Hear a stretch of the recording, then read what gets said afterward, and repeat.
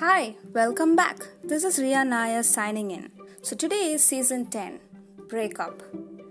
Now, this is very common factor you see all around. How to break up respectfully.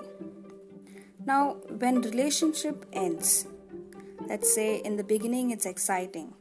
You can't wait to see them and it feels amazing to know that he or she feels the same way.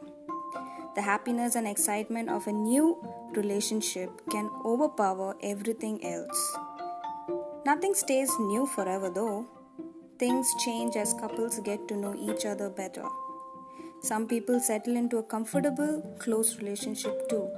Other couples drift apart. There are a lot of different reasons why people break up. Growing apart is one.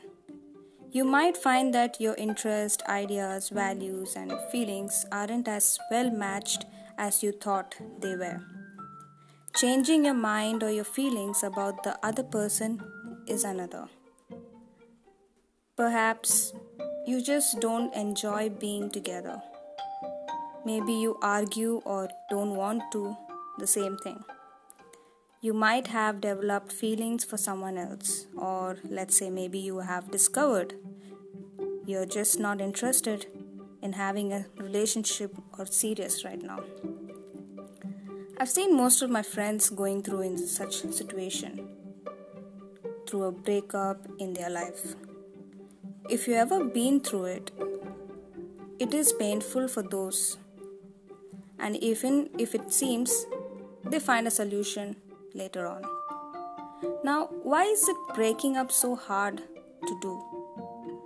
If you're thinking of breaking up with someone, you may have mixed feelings about it. After all, you got together for a reason. So it's normal to wonder, will things get better? Or should I give it another chance?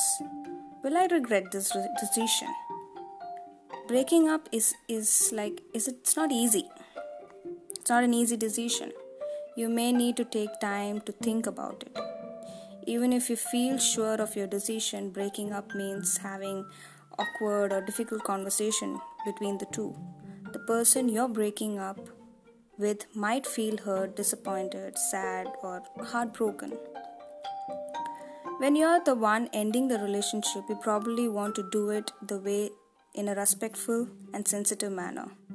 You don't want the other person to be hurt, and neither you don't want them to be upset. So what do? Avoid it?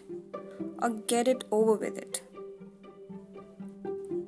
Some of my friends avoid the unpleasant task of starting a difficult conversation.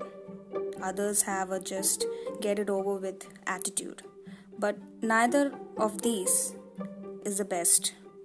No, avoiding just prolongs the situation, and it may end up hurting the other person more. And if you rush into a difficult conversation without thinking, you may regret later on. So what is my suggestion is sit down, think about it, talk and clear. Clear yourself. It can be either misunderstanding or any situation going through. And then act. Thank you.